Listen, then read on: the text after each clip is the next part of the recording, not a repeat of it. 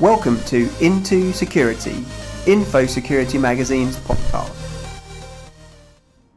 Hello and welcome to the latest episode of Into Security, the Infosecurity Magazine podcast.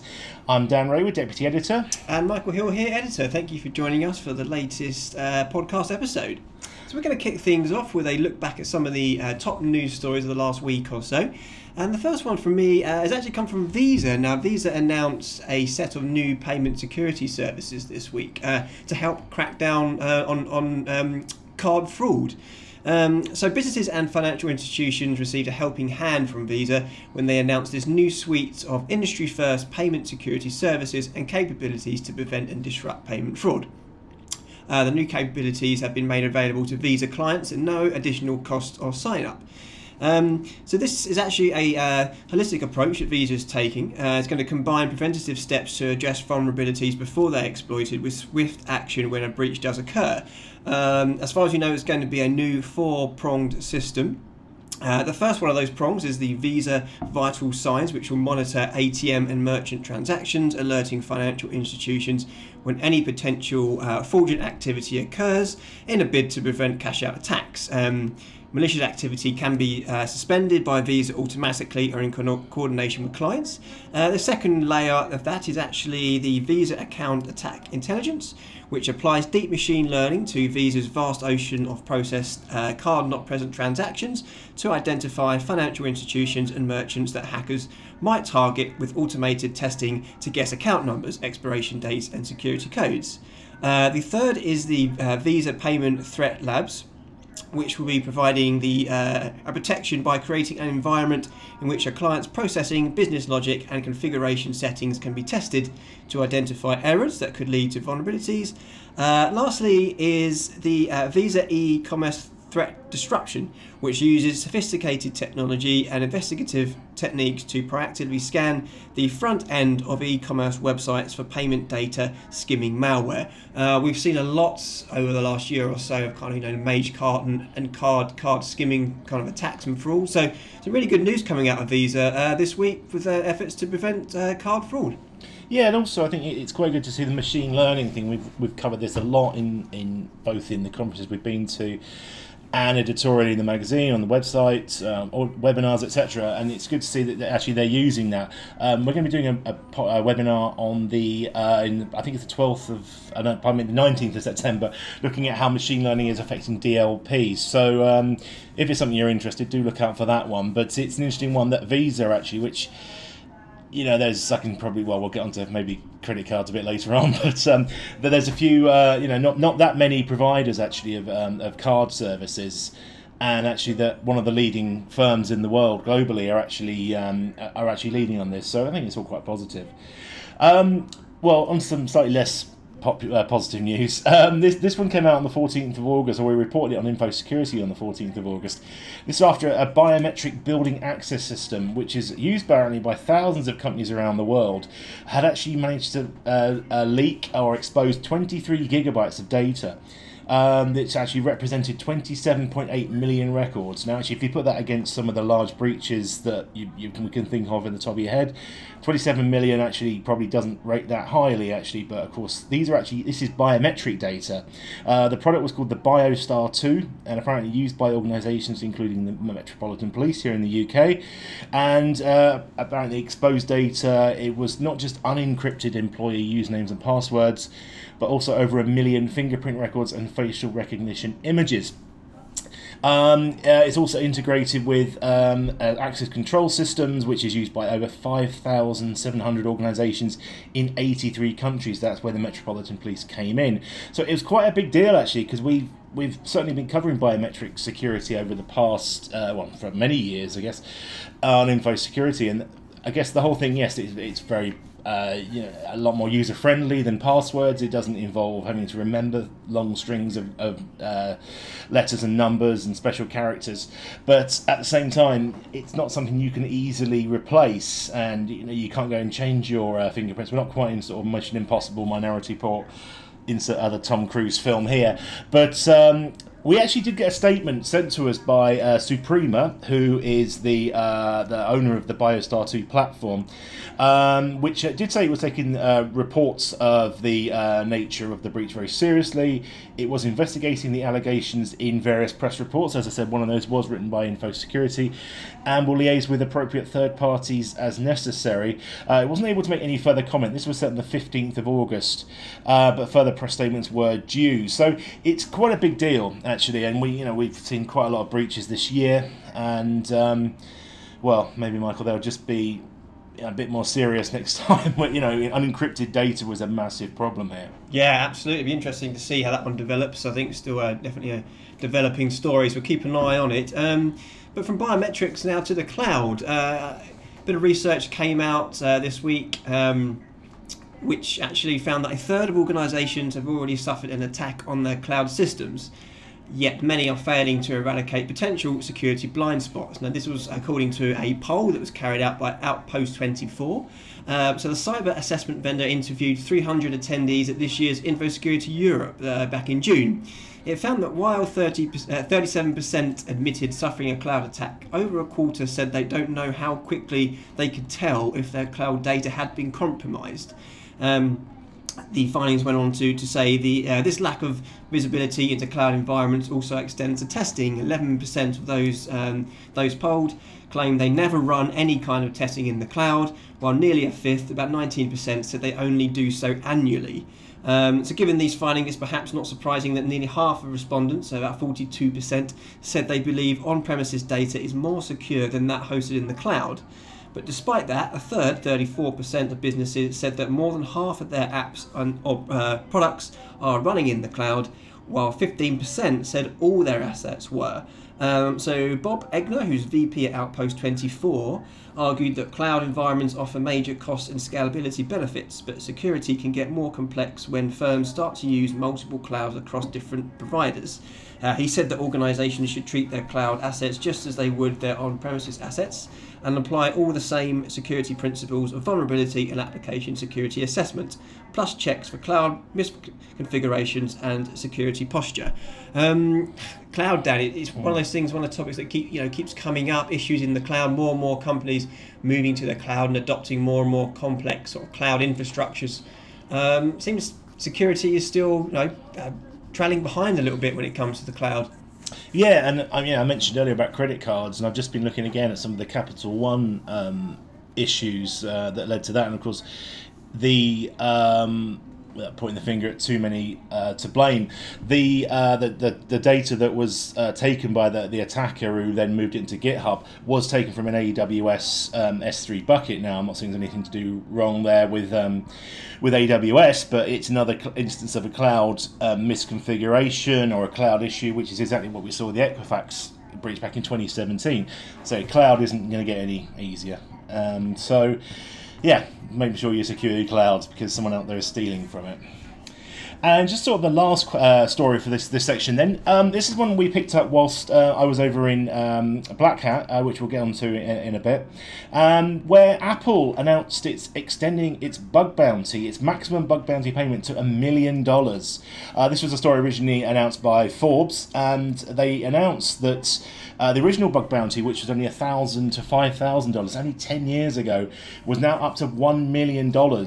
This was for a zero-click, full-chain kernel code execution attack, which just sounds like a bit of a word mountain to me. But yeah, I'm sure that's quite a very serious attack.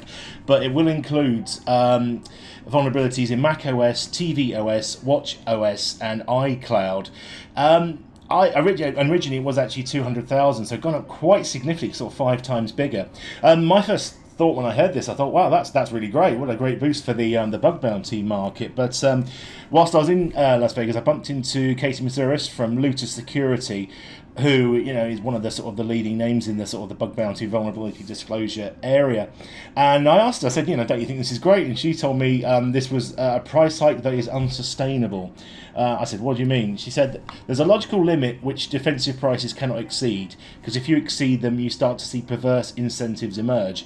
What she was essentially saying is that it could be a good investment for someone to almost sort of act as a bit of an insider threat here, because no one who's working internally is going to get that sort of money. So if they can detect that sort of that kind of bug, they can then tell someone externally, that external reports it, gets the $1 million, they spread it halfway. I think that's what Katie was saying to me.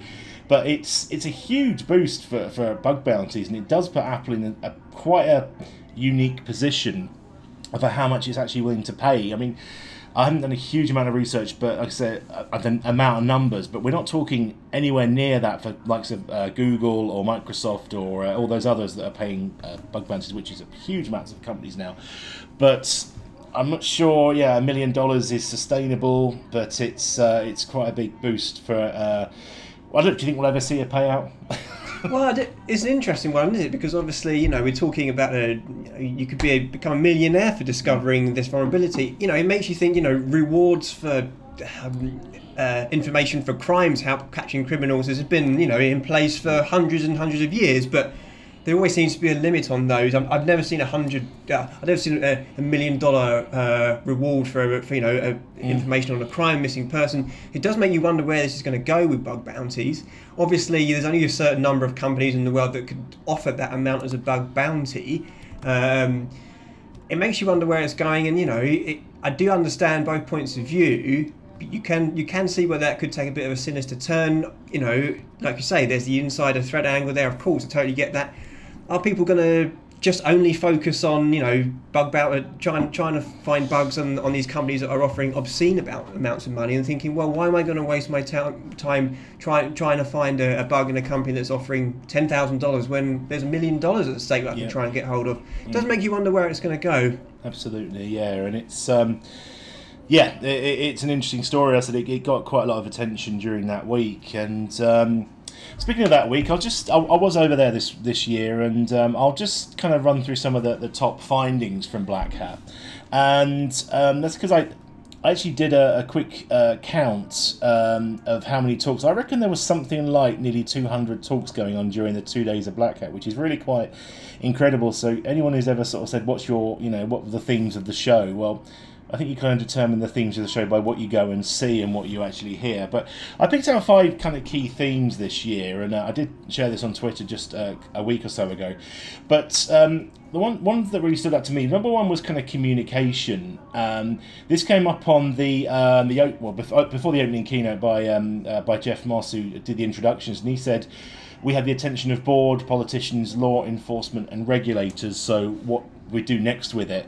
So his kind of message was about, can we call for practitioners to be able to better educate those politicians, boards, etc. And how can they use the attention that they've now got? How can they use them to get what they want?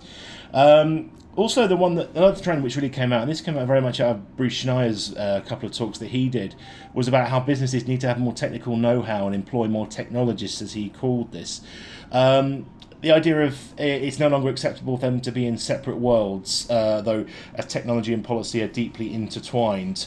So yeah, it's an interesting one that he's kind of calling for businesses to be more technically capable. Because if you look at the keynote from Dino, I forget his full Dino's Dies Zeno, who was the kind of late replacement keynote. He'd been talking about how every business is now a software company, and there's more move towards things like DevOps, where people are working more collaboratively. Speaking of collaboration, that was definitely one of the trends, again, from that keynote. Also to a couple of the talks I went to. One was by Ben Hawkes from Google's Project Zero, talking about 10 years of their work, but also talking about how other companies should follow the model that they set up with Project Zero in doing zero-day research and vulnerability research in ethical methods. And there was a few talks going around that about how more people need to kind of collaborate and work together more efficiently. And just a couple of other things that stood out around sort of government and election security. In terms of government security, it was announced that the US government is looking at an anonymous portal for reporting software vulnerabilities using SecureDrop. Department of Homeland Security and the Infrastructure Security Agency would collect reports, and they're working with the DEF CON organisers for that. And one more from DEF CON around sort of the election voting machine security. This is something we've been talking about for a couple of years now. and they're actually now looking to build more secure voting machines, and a prototype of a $10 million DARPA-funded open source voting machine was actually demonstrated, and apparently no one could actually hack into it. So there were kind of the sort of takeaways from the Black Hat Week. It was really positive. There's quite a lot of stories on Infosecurity from it, so do check those out, and hopefully there's something of interest for you there. Yeah, certainly a busy week it seemed, and some great stories there. And a story that actually came to light a couple of weeks ago, more kind of stopping on the Slack space corner, maybe one of those stories that wouldn't make your typical news feed, but certainly interesting nonetheless, involving hair straighteners. Obviously, the must-have hair styling tool. Now, obviously, we've read about hair straighteners causing fires in the past. So what more modern day hair straighteners have now? They have connectivity where you can shut them off if you want to. A very useful tool. You can control the temperatures on them. But the folks over at Pen Test Partners, the pen test researching firm, wanted to have a look into a certain manufacturer of hair straighteners, it's the Glamorizer hair straighteners, to see if they could unearth some security issues. And they did. The guys over there always seem to find holes in some sort of smart device. So they found that not only could they take over the straighteners with a JavaScript, they actually also found that anyone within range of a device that had the app that you would download alongside the smart hair straighteners downloaded on their phone could also take over a pair of hair straighteners. And what they can actually do is they can actually set the maximum shut-off time to 20 minutes, which is the maximum time. Now, obviously, that is more than enough time for these hair straighteners to overheat and cause a lot of damage, could cause a fire. So, interesting yet again. I think it highlights these smart devices, be it hair straighteners, toothbrushes, toasters, kettles. Again, still very vulnerable, and what may not seem a very dangerous security flaw. We're talking about hair straighteners. Well, what damage can you cause? Well, if you can play around with the maximum shut-off time, 20 minutes is more than long enough to cause some damage and to start a fire, I guess. Yeah, and we've seen some great work coming out of companies like Pen Test Partners, where you say your kettles and talking dolls and all this sort of stuff, where app-connected IoT devices are actually able to manipulate them and see how they work, and so something that can actually go very, very hot and cool these problems actually is a real problem. One thing I can probably guarantee though is when we did write that, it was very easy to illustrate because pictures of hair straighteners are quite prolific. And one reason I mentioned that is because the last story we're going to cover this month actually is around an organisation called OpenIDEO, IDEO, which is an innovation project, and they're going to they've announced an idea to reimagine the visual language of cybersecurity by elevating more representative imagery. This is in association with the Hewlett Foundation, where they're actually looking for visual creators from diverse backgrounds to create better imagery for cybersecurity, because they said too often visuals in the cybersecurity space reflect surface-level understanding influenced by sensationalist media. I don't think we've ever been sensationalist, I hope not. But there's too many pictures of locks, white men in hoodies, or green ones and zeros that do little to convey the reality of this complicated, critically important topic. So they're hoping to elevate imagery be more accessible, and then they'll be used by policymakers, media, researchers, teachers, activists, technologists, and to try and actually get people to think more about the way that they see cybersecurity and the way it's done. And people are welcome to submit ideas. Those who are selected, there'll be up to 25 shortlisted contributors. They'll receive mentorship from a cybersecurity expert and $500. And up to 5 winners will receive $7,000 each. So it's actually quite an interesting concept to try and make cybersecurity look a lot better. And we do a lot of stories here at Infosecurity, and we try and pick up stories quite a lot the way you're actually trying to get people to sort of recognise the story you're talking about, and it's very easy to pick pictures of keyboards and things like that. But kind of hackers in hoodies is something we try and avoid. But sometimes it's not all that easy. But it's maybe it's quite a good step forward, Michael, just to sort of see that someone trying to make a difference here. Yeah, I think they're onto something, definitely. I think certainly a lot of the imagery that we do see around could be more imaginative and doesn't always paint necessarily the industry in a good light or factors around the industry. One defence I would maybe say is it's not always that easy to illustrate certain aspects of information security in a fun, interesting way, but I definitely think they're on to something, and I'll be interested to see what that produces. Yeah, definitely. Okay, so the last couple of minutes then, we'll look to round things off with just a little bit of an update of what we're doing. The Q3 print issue will be hitting doorsteps and be available online in the coming days, really. So when you're listening to this podcast, it will either be out or will be out in just a few days. So please do keep an eye out for Q3. Got some really great issues in there, some really great pieces.